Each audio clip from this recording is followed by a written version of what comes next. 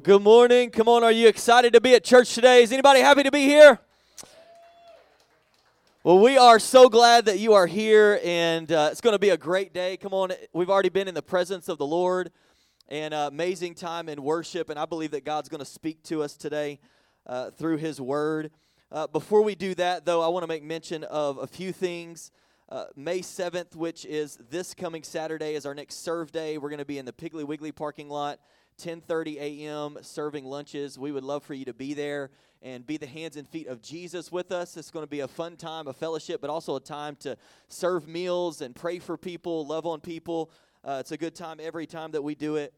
May 15th is coming up, Child Dedication Sunday during the 10:45 service. If you want to be a part of that, you can go on the app or the website and get registered to let us know that you're going to be a part of that. So we can prepare for you. May 21st will be our next men's breakfast, 8 a.m. here at the church. And during the month of May, today is May 1st. Come on, can you believe it's May already? We're getting close to halfway through the year already. It's May 1st, and we are doing, you heard this last week, but we're doing a thing this year that we've never done before, but we're calling it May We Pray. And we're putting an emphasis on prayer throughout the month of May. So every Tuesday night, beginning this week here at the church from 6 to 7, we invite you to come. It's not going to be this super formal thing. We'll have some prayer topics for you and for us that we're going to pray together, some worship music, and we just invite you to come, and we just want to seek the Lord together and pray that His will would be done and just seek Him throughout the month of May just in a different way than what we may normally do. So Tuesday evening, 6 to 7, right here at the church in this room in the auditorium, we're going to be doing that. Also, we have the devotional we're going through on the Bible app. If you want to be a part of that, you can jump in with that as well. And it's going to be an awesome time, I believe, as we go through the month of May and we put an emphasis on prayer. The last thing that I want to make mention of is we said it last week. We'll say it again this week. It's coming up really quickly, but we have the opportunity to put together a softball team to play in the league. Come on, this is a time for great fellowship, a great time for you to get in shape. Come on, somebody. If you're interested in playing softball, then out in the lobby, there's a table out there. You can sign up, put your information down, and there's going to be a meeting and some practices that are coming up. I believe maybe even today, as soon as today, if you want to be a part of that. So keep that in mind. We'd love for you to hang out with us and play softball this summer. It's going to be a fun time. It is co-ed, so men and women sign up out there. It's going to be an awesome time. So we have the honor and privilege, if you have been through Next Steps or you've been a part of our church, we use a term that we call overseers. And these are men that oversee. They really are, one of them's here today, they are pastors to your pastor.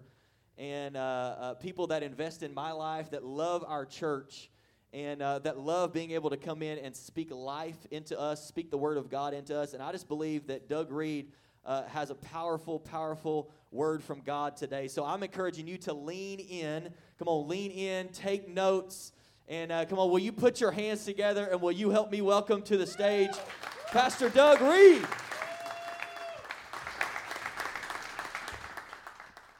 Amen. Hey, let's give it up for our pastor. Don't you love our pastor? Amen. So good to see you guys and to be with you today. Isn't God good? Man, so glad that you made it to church today. Well, like Pastor Gabe was saying, I'm Doug Reed. I not only an overseer here at your church, but I also head up a ministry called Partnership Ministries, and I'm essentially the teaching pastor at 4 large churches, even though I don't live in all of those communities. And then I travel and I speak in conferences around the country, and then we also own a non-profit called Partnership International, where we go to some of the world's poorest places and do meaningful missions work. How many of you know the whole world needs Jesus? Amen? So my average year is about 20 of my Sundays go to my partnership churches, and you guys are actually one of those in a way. And then around 20 of my weekends, I'm doing conferences in different spots around the country. And about 10 of my weeks, I am doing missions work. We have 18 churches doing our trips this summer, and you guys are one of them. You're going to be in the inner city of Kansas City. If you're ever driving through Kansas City on I-70, like heading towards St. Louis, you'll get to a street called Van Brunt. It's about 5-6 minutes before Arrowhead Stadium, and everybody in Kansas City knows you don't take Van Brunt because it's a bad part of town. But what a lot of people don't know is there's about 150 homeless people that live underneath that bridge, and there's a church that's less than a half mile away from there that we've been partnering with for quite a while, and you guys are going to come and help that this summer. And it's just going to be incredible. Your church is investing $5,000 in a project. I think we're actually going to paint the entire outside of their church. And it's just going to be an incredible trip. I don't know if there's any space left, but if I was you, I would jump on last minute and come hang out in Kansas City. Amen? Amen. I didn't get a lot of amens, but a couple of them out there. So, well, I'm going to dive right in today, if that's all right. Let's welcome the online audience. Thank you guys so much for watching. Let's give it up for the online audience today. So this is for you as well. So, put on some pants, pay attention, and we are so glad that you're watching. So I want to share with you a word that God has put on my heart a couple of months ago called the anointed adventure. Everybody say the anointing. I really believe that every believer needs the anointing of God, and hopefully by the end of this message, you'll understand what that is.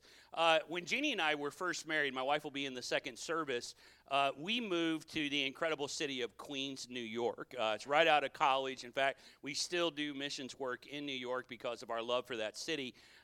In fact, don't watch Fox News too much and say, well, they're all leaving the city. There's 8.5 million people that live in New York. It's the largest city in the country. Second largest is Los Angeles, about 3.9 million. So how many of you know they could lose 1 million people and they'd still be the biggest city around? And there's about 120 nations represented there. And so anyway, right out of college, we went to New York, and we lived in one of these like railroad-style apartments, just one room after another. And I was like 21, man. I'd never had freedom before. And so I found myself, like the first week, I was sitting up about 2 o'clock in the morning watching TV. How many of you know nothing good happens after midnight, right? Your mama was right, you know. And so I'm watching TV, and I get on this infomercial. Everybody know what I'm saying when I say an infomercial? And it was all about a wok. Now, a wok, like what Chinese guys cook with or whatever, a wok. And this is no ordinary wok, my friend. This was like hammered out by Chinese guys in some incredible place in China, and just the best wok ever. And I don't know why, but about 2:30 in the morning, I finished up that infomercial, and I changed the channel, and it was on the next channel. So anyway, about, 3:30 in the morning, I am embarrassed to say it, Pastor Gabe, but I had out my credit cards, and I really, you should not make decisions at 3:30 in the morning, right? But I really thought I needed this walk in my life, and I am super embarrassed to tell you today that I paid for the express shipping because I needed it even faster, right? It was really fun to explain to my new bride the next morning, who was trying to keep us on a budget, how this was a good decision.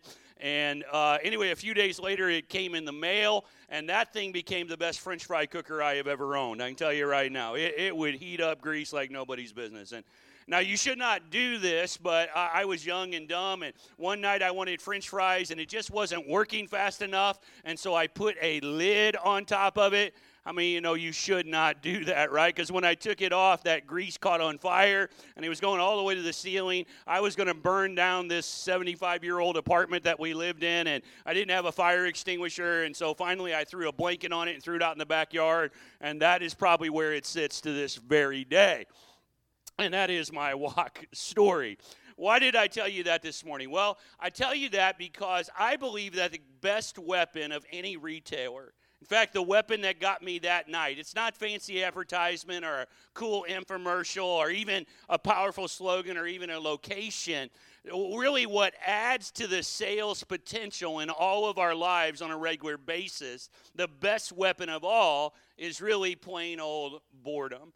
I was bored that night, and because of that, something caught my attention that ultimately took some of my resources. See, boredom really permeates our culture today, doesn't it? It's everywhere that we go. In fact, that is the understatement of the universe. We have become very, very hard to impress. I wonder what our lives would look like, what our budgets would look like if we bought clothing just, to keep ourselves warm instead of all the ways that we do it. I wonder what our diets would look like if we ate for just nutrition. But really, spending has become our national sport, hasn't it? We're even told that it is patriotic to go out and to spend. So we are a hard to impress people. We are overstimulated and we are undermotivated. In fact, it even goes deeper. Most people I meet are what I call passion impaired. It's like they want something different in their life, but they just don't know what that it is. And I believe that God has the answer. Amen. Sociologists have actually studied this, and they have found out that in cultures all over the world, that human beings have 4 primary needs. We have a need for love, for security, for affirmation. How many of you believe that the gospel meets all 3 of those needs? Amen? Nobody can love you like the love of God. Nobody can give you security like our God. Nobody can affirm you like the one who knows who you are. But the last one might surprise you. The last need that sociologists say that virtually every person on the planet has is this thing of adventure. Everybody say adventure.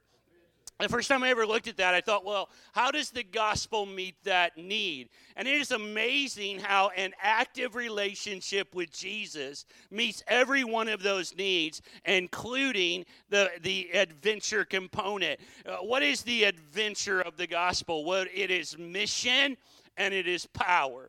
God has given every person in this room a mission, amen, and he has given you power to fulfill that mission. I often like to think of my life in terms of powerful are moments when I don't feel powerful. Everybody say with me, I need the power.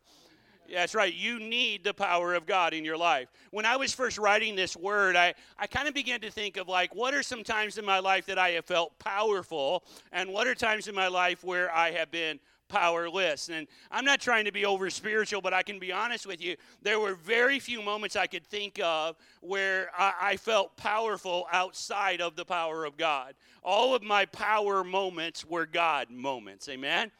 But I could think of hundreds of times where I felt powerless.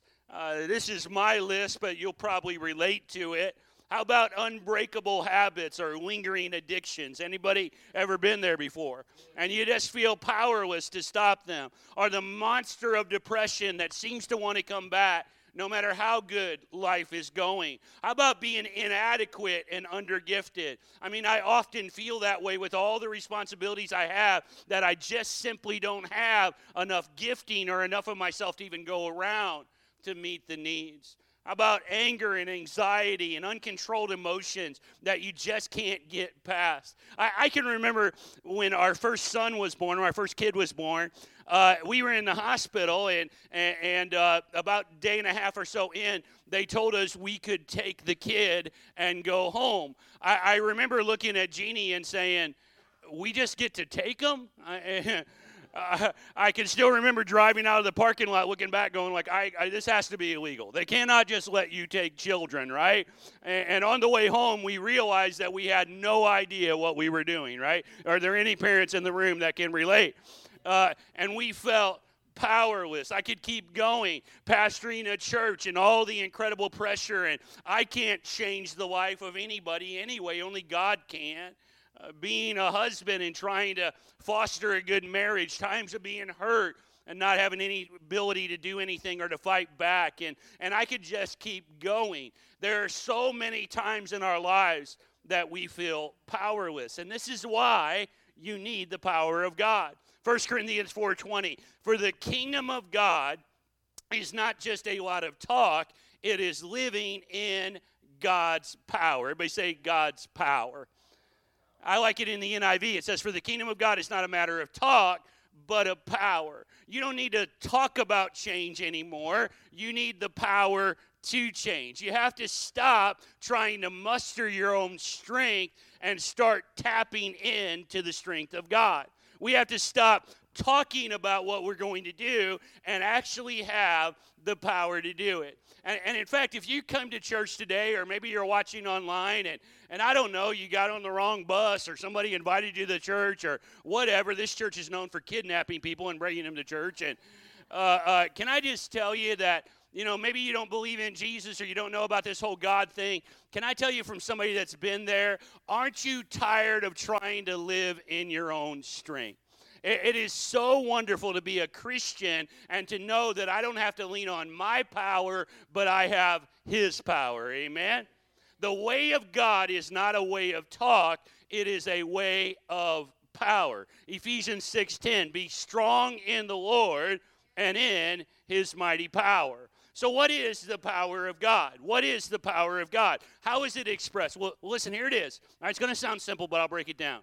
The power of God is in us because of the Holy Spirit, and his power is expressed by way of the anointing. Now, this really begs two questions. One, what is or who is the Holy Spirit? And two, what is the anointing? Let's break that down. The Holy Spirit, he is the third person of the Trinity. We are not polytheists, we are monotheists. What we mean by that is that we serve not three gods, we serve one God who, through the mystery of the Trinity, taught all throughout Scripture, expresses himself in three ways: the Father, the Son, and the Holy Spirit. The Holy Spirit is God. He was active at creation, Genesis 1:2. He is a person, according to Scripture. He can be grieved. He can be insulted. He can be resisted. He can even be quenched. The Bible says the Holy Spirit teaches us. He leads us. He warns us. He speaks to us. The Bible tells us the Holy Spirit loves us like Jesus loves us. Now, me personally, and I'm not willing to die on this theological hill, but I never say, I worship you, Holy Spirit, because the Holy Spirit is always trying to get you to worship the Father and the Son. The Holy Spirit always gives attention to Jesus. The Holy Spirit, the Bible says, is the seal of our salvation, Ephesians 1:13. He is the one who overcomes the flesh, Romans 7:8. He is the one who can help you break that unbreakable habit in your life. He gives flow and the direction of the church. Here's what's beautiful. The Holy Spirit, according to 1 Corinthians 2, tells us that the Holy Spirit knows the thoughts of God, and the Holy Spirit knows your thoughts, and the Bible says it is the desire of the Holy Spirit to reveal to you the deep secrets of God. How many of you want to know the deep secrets of God? Amen? See, the Holy Spirit is always building a bridge between the thoughts of God and your thoughts. And the Bible tells us, Acts 1:8, that you will receive power, everybody say power, when the Holy Spirit comes on you. So the Holy Spirit is the source of power given to every believer in Jesus. The Holy Spirit is God at work in your life. Now, if you've been around church for a little while, you might say, all right, Pastor Doug, you're talking about the Holy Spirit. Things are about to get weird up in here. I don't know about you, but I got saved in a flat-out Pentecostal church, and I saw some weird things when it comes to the Holy Spirit. I could keep you here all day talking about this. I can remember the very first time I ever encountered somebody wanting me to be what they called slayed in the Spirit. Now, I don't want you to get me wrong. I have had times when God has overcome me so much that literally it knocked me out. I mean, there is a genuine thing of being slain in the Spirit. But so many times it's being abused. I remember when I was in college, there was this guy, went to this revival service on a Tuesday night, and there was this guy that he would line everybody up down at the altar, and he was going along, and they had catchers. Like, you'd fall over, but somebody would catch you. How many of you know if it's the Holy Spirit, you don't need a catcher, right? And they would cover you up and stuff, and I don't know, but he got to me, and what he would do, Pastor Gabe, is he would get you rocking, like this, and then he'd get you off balance, and he would shove you over. And I was saved, but I wasn't fully sanctified, and so he kind of got me rocking, and he tried to push me over, and I opened my eyes, and I said, dude, if you push me over, I'm going to punch you in the face. And all of a sudden, he decided the Spirit wasn't on me, and he went to the next person.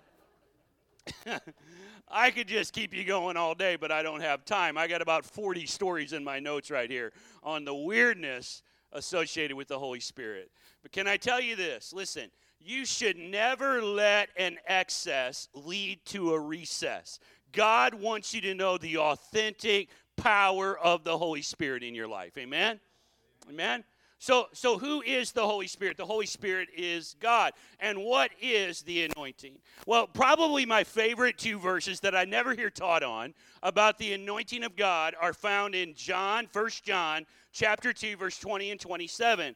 And I love it in the Amplified Bible. It just brings out more truth. It says this, but you have been anointed. Everybody say anointed. You hold, listen to this, a two-part definition the Amplified gives. You hold a sacred appointment. You have been given an unction from the Holy One, and you all know the truth. Verse 27. But as for you, see, this is a separator thing. The anointing is a separator. The anointing, the sacred appointment, the unction, there it is, which you have received from him abides permanently in you, and you don't need anybody to teach you. Nobody should instruct you, but as his anointing teaches you concerning everything that is true and not false, so you must abide in him, just as his anointing, there it is again, has taught you to do. So the Amplified gives a two-part definition of the anointing. The first thing is a sacred appointment. How many of you know that anointed people are never anywhere by accident? Amen? See, when you live an anointed life, your life is no longer random, but instead God gives you sacred appointments, divine setups, moments where he wants to use you, and he actually gives your words power in those moments. But then the Amplified gives another phrase, and it's a little hard to understand. It's called the unction, an unction.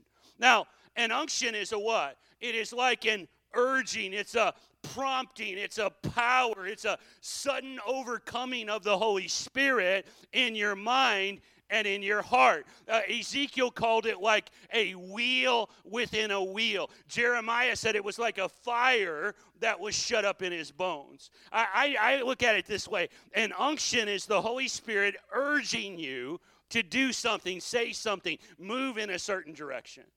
Whenever I preach like I'm doing this morning, I don't know, I lose count. There might be 75 times or so this morning that the Holy Spirit gives me an unction. Say this, go there, do this, urge on that. Man, really emphasize this. And it's coming at you a million miles a minute, but it's amazing how the Spirit of God wants to lead our lives. Amen? You can walk in sacred appointments. You can be a person who has an unction from the Holy Spirit. See, God wants to give you an unction to function, baby. Amen? An anointing in the moment that makes the difference between what you can do and what he can do. And we all know that it is the anointing that makes the difference, isn't it? I mean, I worked hard on this morning, but I can promise you these are just words without the anointing of God. We've all been in church services where, we've heard somebody sing, but there was no anointing on it. We've heard somebody preach, but there was not an anointing there. It is the anointing that breaks the yoke. It's the anointing that makes the difference. Amen? Give me somebody maybe that doesn't even have the best voice, but there's so much anointing on their life, and I'll walk out free every time. Amen? I want the anointing of his Holy Spirit. Now, the Bible tells us in the Old Testament the anointing was different than the New Testament. In the Old Testament, the anointing was something that came upon you. That's why when Samuel anointed David, he filled a horn with oil, and oil is a symbol of the Spirit, and he poured it over his head. According to ecclesiastical law, that would probably be 6 quarts of oil.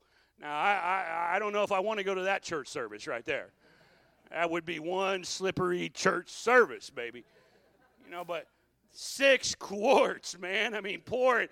The Bible said it ran down his beard. It ran over his body. Why? Because the anointing covers up all your faults and all your failures. It's not about you. It's about what God can do. Amen? But John changes it, and he says, no, the anointing doesn't just come upon you, but the anointing is inside of you. Everybody say, it's inside of me. If you have the Spirit, then you have the potential to walk in the anointing of God. So I just want to very quickly give you something to take home today. I want to share with you what I call 4 things that you need to know, 4 things you need to understand if you're taking notes about the anointing of God. The first one is this. The first one is there is an ultimatum to the anointing. See, God loves to anoint people who know that they must have the anointing. Everything that God uses, he anoints. And anybody that really is of God knows that. I think of Ezekiel 33 and these 2 amazing verses where Moses and the children of Israel are about to head towards the promised land. And Moses says this. He said, if your presence does not go with us, do not send us up from here. How will anybody know that you are pleased with me and your people unless you go with us? Listen to this. What else will distinguish? The anointing is the distinguisher of your life. What else will distinguish me and your people from all the other people on the earth? Man, the people that God uses know that they cannot go anywhere, they can't do anything without the power of God. I feel like I have spent the last 35 years of my life in ministry just begging God every day for the anointing of his Spirit. This morning when I was standing down front, and you're one of many spots on my schedule this month, and frankly not even one of the bigger spots. But I know that this moment is just as important as any other moment. Amen? Standing down front this morning, I just said, God, I don't even know if I've had the best week, but I know that the anointing is not about me, it's about your power. I do this weird thing every Sunday where I just kind of step forward and I'm like symbolically stepping out of me and into him. And I just say, God, I want your power. I often remind the enemy, hey, you are powerless to stop it. Don't try to condemn me because it's not about me, it's about his power. Amen? Every week I am begging God for the anointing. And you might say, oh, well, Pastor Doug, that's great. I mean, you and Pastor Gabe, you should definitely do that. No. Let me turn it around on you. You should do that. You should beg God for the anointing. You should want the anointing of God. We need people in every area of life, let alone businesses and everything else. Let's just talk about the church for a minute.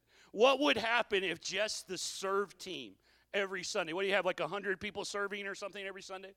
What would happen if 100 people at Impact Church were begging God for the anointing just like the preacher does?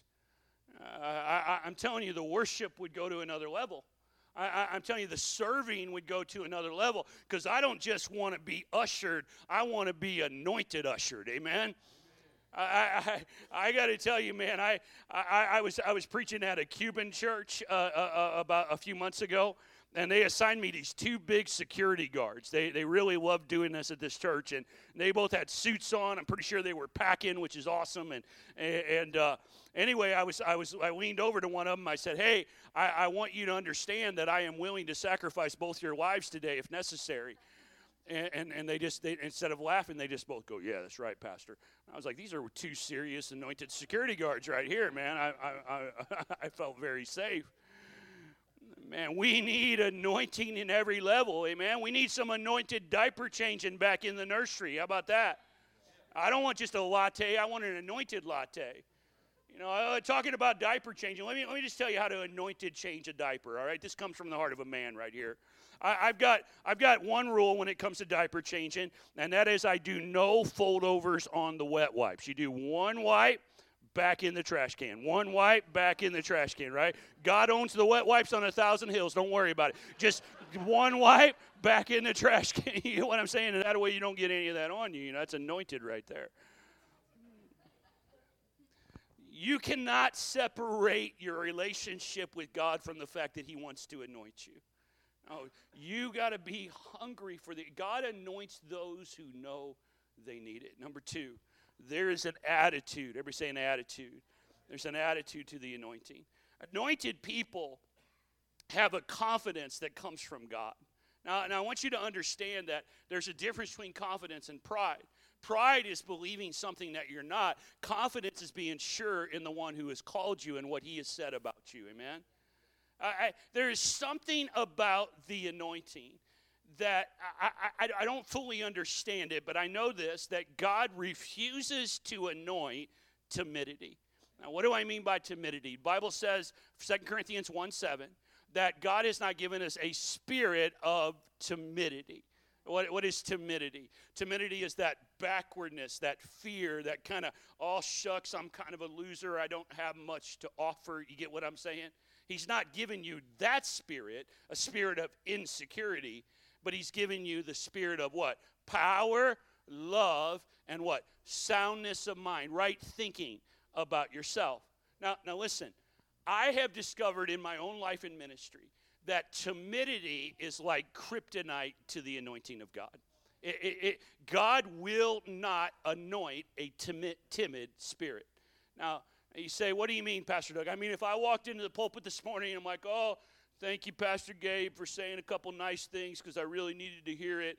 And you know what? I don't know. I'm kind of a nobody, but you guys might like a little bit of what I have to say. I can promise you that the anointing would be out of the building this morning. I have found as my confidence grows, the anointing has increased. Now, I want you to understand, I say this with great caution, but I have had times when I have walked into the pulpit on a Sunday, and I don't even know if I'm 100% right with God. Like I hadn't had the best week. Now I'm feeling lonely. Am I the only one that every now and then has a bad week? Amen? I mean, there's some Monday mornings I can't even spell Jesus, but I love him anyway, and I can tell you there are times that I watch God anoint me in spite of me. But I have never once had God anoint me while I felt like there was nothing I was worthy of, and he just could. That timid spirit, God just will not anoint it. There is something about those who are anointed that have an attitude of confidence in God. The other thing about this is that anointed people, they actually look at times of hardship and pain different than everybody else. I was in Costco the other day and I saw grape seed oil. How do you get oil out of a seed? Well, this is how you do it. You crush it, right? See, the times of crushing for an anointed person actually bring out more of the anointing of God. I was about 8 or 9 months ago, I stained my deck with an oil-based stain, and I walked out on it before it was quite dry, and I walked back into my house, and there were oily footprints all over my house. That's bad for your house. But in the spirit, that's the way I want to live, amen? I want everywhere I go for there to be the anointing, the aroma of God's Spirit. I've gotten to the point where I don't enjoy hardship, but I understand that when I am being crushed, if I process that pain in the right way, that it actually will add to the anointing of God. I've even gotten to the point that I warned the enemy. I'm like, you shouldn't have done that to us, because I want you to understand I'm going to process this and I'm going to use it to hurt you. This is going to be used of God for the rest of my, you get what I'm saying? Anointed people have a different attitude about hardship. I was speaking at a youth camp, 15 years ago or so, and this young girl, she comes running up to me. She's like 13 years old, and she's talking a million miles an hour like teenage girls have a habit of doing it. And she said to me, Pastor Doug, it was a Wednesday night. She said, Pastor Doug, I am really, really happy, but I'm also really, really sad. How many of you know only a 13-year-old girl can be really, really happy and really, really sad at the same time? She's just a mess, And I said, well, sweetheart, I said, why are you so sad? And she said, well, I'm sad. And she just said it like she was nothing, like she was just talking about the weather. She said, I'm sad because about 3 months ago, I was walking through a park, and a man pulled me in one of those portable bathrooms, and he raped me. And I was like, oh, man, throw that on me. My goodness. I said, sweetheart, let's sit down. Let's talk about it. She said, oh, no, Pastor. She goes, God has healed me, and I've got counselors and pastors. And she said, I don't want counseling. And I said, well, what are you happy about? She said, well, I'm really happy because God told me tonight that for the rest of my days, he's going to use that story, and actually my whole life is going to be like a missions trip because of what I've been through. Now, I can tell you, if a 13-year-old girl can look at a time of incredible pain that way, how many believe that we can? Amen? Anointed people have an anointed attitude. Number 3, and we're almost done, is that there is an assignment to the anointing. The anointing that God has placed on your life is not for everything, and it's not for everyone, and it's not for everywhere. Now, the anointing denotes a commission. It denotes a task. God has specific things that he wants you to do, and he has assigned things to your destiny that are not for anybody else but you. The Lord spoke to me a while ago, and he simply said this. He said, son, this is about 6 years ago. He said, son, I just want you to follow the favor. Everybody say, follow the favor. I've gotten to the point where it's like an addiction for me. As soon as I don't feel favor with somebody, I immediately am like, man, I would rather be grilling this weekend than be at your church if I don't have favor, you know. But if I have favor, well then, man, there's going to be an anointing that's on that. I have found that the kingdom of God is built on relationships. Did you know that? That there's no, I don't even like it when people say, I'm going to win the whole world to Jesus. No, you're not. No, you're not. You're just a part of the kingdom, amen? The body of Christ is going to win the whole world to Jesus, but you're going to have a little piece of that, right? I was doing some study the other day, and there's actually been really, really big studies on this, that they say that the average human being can handle about 150 relationships. Now, you might be high, capacity, maybe you're 175, and maybe you're low capacity and you're 125, but on average, you can handle about 150. Now listen, I stopped praying for money a long time ago. You know what I pray for? I pray that God will increase my capacity for kingdom relationships, amen? And I find there are times when God has really anointed a relationship, and I'm supposed to press into that, and we're supposed to do things together, and there's times when maybe the favor is off of that. And you don't break up with that person, you just follow the favor, amen? Somebody was asking me the other day, they said, Pastor Doug, you're on the road 200 days a year, you do all this stuff, and I said, well, all I'm doing is just working my 150. That's it, I just press into the relationships that God puts in my path, amen? Kingdom relationships. God has not assigned you to everyone, and he has not assigned you to everywhere. There are some people in your life that they're like booster rockets. You know what booster rockets are? They don't go all the way to the moon, right? They just fall off at some point, and it's all right. They helped get you there, but they're not supposed to be on your journey forever.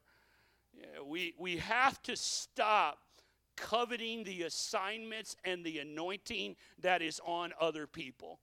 No. When you embrace your assignment, all of a sudden the anointing comes upon you. The anointing brings out the best version of you. There is an anointed version of you that the church needs to see. Amen? When you're anointed of God, it's like getting into the jet stream of God. They say the jet stream can be up to 200 miles an hour. I don't know about you, but I want to fly with the jet stream of God. Amen? I don't want to fly with your jet stream. I don't want to fly with yours. I want to fly with mine. Amen? God has placed an anointing. He's given you an assignment. Everybody still with me? Finally, number 4, and we're done, is there must be an altar. Everybody say an altar to keep the anointing. The anointing must be maintained, and anointed people never stray very far from the altar. When I was in high school, I had a class called Building Trades, and part of what we did in that class was we all had this assignment to build this bench, and I don't know, mine was about 3 foot wide and about 2 foot tall, something like that, and so I made this beautiful bench in high school, and my parents about that time had given me a basement apartment. I lived down in the basement of our house, and I had only been a Christian for about 6 months or something, but I took that bench and I set it in the corner of my apartment, and I called it my prayer bench. I was 17 years old. And I spent time at that bench every day. And then about, 19 or so, I was about to head off to college, and I thought, man, I need to do something with this bench. And so I picked it up. I was going to give it to my mom, and the shadow from the bench had been covering up the carpet. And when I picked up the bench, my knees had literally worn all the way through the carpet down to the concrete underneath. And I still have that image in my head. I really believe that the reason why God anoints my life is because time that I spent at the altar of God. Amen? Now, you don't have to have a bench, but the altar is important, amen? And anointed people, they never stray very far from. You know what the altar represented in Scripture? The altar represented three things. It represented death. It's where you die to what you want and you live to what God wants. It represented responsibility. You take on your calling. And listen to this. It represented holiness and purity. You know, the Bible tells us that God's eyes are searching throughout the whole earth for someone whose heart is devoted. One version says whose heart is pure. Everybody say pure towards him. So God has a radar, and it has one setting, and that setting is purity of heart. So right now, the radar of God is going over Paris, Texas, and he's just looking for people that are what? That are pure of heart. Just pure of heart. And when I find purity of heart, I stop. And I do what? The Bible says I give strong support to that person. Now listen. If we are going to be anointed people, then we have to protect that anointing. And the way we protect that anointing is by walking in purity. You see, your purity and your potential are very much connected together. And no one has ever minimized their or maximized their potential while they are minimizing their purity. You will not be the first one. Well, Pastor Doug, you don't understand, man. You know, I slept with her last weekend, and God still used me the next weekend. Well, you better be careful, because the anointing of God is not the same thing as the approval of God. Do you understand that? Do you get that? Like, God anointed a donkey in the Old Testament. Don't think because he used you that you're special. No. We all know people that have been at the height of being used of God, while in the background they're just trashing their life. And then eventually what happens? Eventually it all comes out. I don't know about you, but I want to protect the anointing that God has placed on me. Amen? I want you to stand to your feet all throughout the church today. You guys can go ahead. How many of you glad you came to church today? I just want to point out one or two more things. First off, let's just say this. How many of you would just say with me today, I can kind of see you. How many of you would just say, I want the anointing, I need the anointing? Anybody out there that would just say, I need the anointing of God, I want it to increase upon my life? Amen? Well, here's some good news. There is an anointing that is on this house. It's almost hard to explain, isn't it? That you go to, so like you guys were at Gateway this weekend, like there's an anointing on Gateway. It's almost like knowing the personality of a person, right? When you go there, you can feel it, you can sense it. It's just unique. It's not the anointing that's on this house, it's the anointing that's on that house, right? Well, there's an anointing on this house. This is like my 7th or 8th time, something like that, to be here. And I can just tell you, I kind of knew what to expect. Not because you're predictable, but because there's a unique anointing that is on this place. Amen? And here's what's awesome. That anointing flows from the leadership to the people. Amen? And because of that anointing, get this, this is the good news. That anointing is transferable. And in fact, let me prove it to you from Scripture, all right? I won't break this down, but I just want to prove it to you. Numbers chapter 11. The Bible says that Moses, who is the greatest leader in the Bible outside of Jesus, I mean, he had over 3 million people he was leading. How many know that's a big church right there, right? The Bible says that Moses, the great leader, that he is so discouraged that he prays in verse 14 of Numbers 11, and he says, this burden is too heavy for me, and he actually tells God, go ahead and kill me. That is one discouraged pastor right there. Go ahead. He begs God to strike him down. And then, so what does God do? For the first time in the entire Bible, we see organized leadership. God says, no, the problem is you're taking this onto yourself. Get it?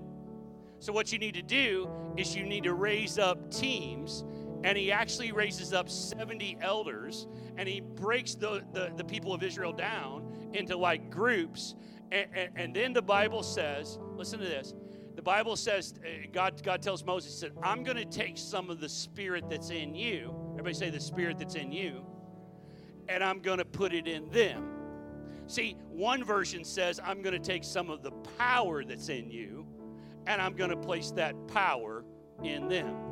So here's what I want to do. Two things. One is we're going to have a time of repentance, because many of us, man, we are violating the area of purity, and that's why we're not walking in the anointing. And two, we're going to pray a prayer that the Spirit of God that is on Gabe and Amanda will be transferred to you. How many of you would receive that anointing today? Amen? Amen? Now we can do it through the laying on of hands, and if you want that, then later after the service, whatever, approach Pastor Gabe, say, lay your hands on me and pray for me. But right now, for the sake of time, we're gonna do it here from the pulpit. In fact, Pastor Gabe, can you come up for a minute, and I'm gonna have you pray with me. Now again, we're family today, and you've already said that you want the anointing of God. How many of you would just say this with me? That, Pastor Doug, I want the anointing, but also I feel like I need to be 110% right with God before we pray for the anointing. Is there anybody out there that would just kind of admit that and say, man, I need to have maybe some repentance in my life as well before there's many hands going up. Maybe for some of you, this might be a salvation prayer as well. And so I want to pray with you. Let's pray this out loud, then Pastor Gabe and I are going to pray over you. Go, let's pray this together. Let's pray this out loud. Dear Jesus, I believe you died on the cross. You rose from the dead. You did that for me. And so today I receive the grace and forgiveness of God. Give me your power. Give me your anointing. In Jesus' name. Come on up here. So, Father, right now, I pray with Pastor Gabe. And Lord, come on, lift your hands and receive this. I pray for a transference of the anointing of your Spirit. I pray, God, that you would take some of the Spirit that is on him and you would place it on them. And we say today, come on, say it out loud, I receive it. I receive it in the name of Jesus. Father, anoint your people. We ask you in Jesus' name. And Father, if there be any anointing on me, I pray for a double portion of your Spirit to be placed on your people. God, we need you. We want you, God. We long for the anointing. We need your power. We're tired of talking about it, God. We need the power to do it. In Jesus' mighty name. Everybody said?